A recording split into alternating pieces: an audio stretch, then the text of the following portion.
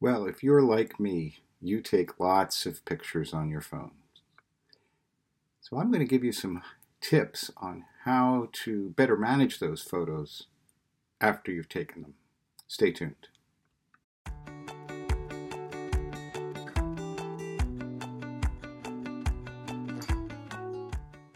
Today I want to give you some tips for how to manage the photos that you take on your smartphone.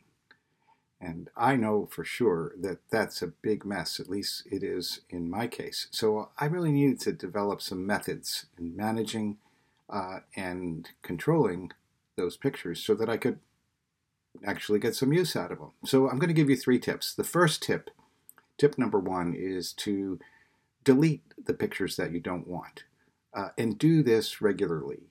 It's very hard to do because it means making decisions and weeding out pictures that are less preferable than ones that really came out good. But that's an important part of management because when you've weeded it down to good ones, now you have something that's valuable. And so you've really got to part with some of the ones that are less preferable. Sometimes I take 2 or 3 shots of the same exact picture. Some people smiling, some people with their eyes closed, but you kind of go through those carefully and look and pick the best one of each one.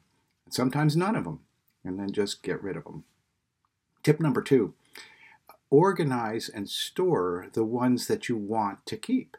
So this is kind of challenging. There's a lot of different ways to store and organize photos. The first of all is you can organize your photos by events, or maybe by the dates that they were taken, or the locations that they came from, or for specific themes. So those are all different methods that you can use. You organize things in your file cabinets, I'm sure, over some scheme, and that's what you have to develop for your photos. Most photo programs allow you to create folders, and you can move those photos into those groupings if you want to. Facial recognition really helps in this area. If you don't know what that is, it's built into the smartphones today, and so they'll help you to identify individuals, and you can group them just by people, and that may help you to keep them more organized. Then by organizing them into different storage areas, this is another option that you have to consider. So a lot of times there's not enough room to keep them all on your phone. So take advantage of cloud storage and backup devices to move them onto, and then you can clear out your phone and get rid of some of the storage that is being taken up by those photos. I, for one, like Google Photos, and I have it set up so that it backs up my photos automatically for me. So I don't have to do anything once I've got that set up, and that's something worth looking into. I can give some more help about that in a future talk. You can also explore photo management software. There are programs out there, apps that you can download to your phone, which will help you to group and organize your photos, or even do them on your computer.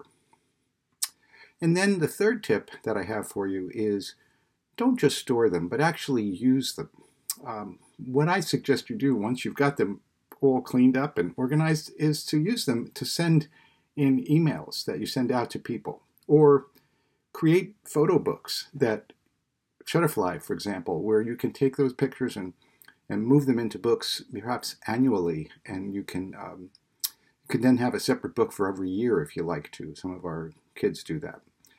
Or my favorite is to display them in a digital picture frame. I personally like to see those pictures on a regular basis. A digital picture frame is a perfect way to do that because it will roll through all the pictures that you've chosen to keep on there, and they will just appear for you naturally. It'll give you a smile, at least it does for me, one of my favorite things. So that's my suggestions. Get your photos under control, and those are some tips to do it. Thanks for tuning in.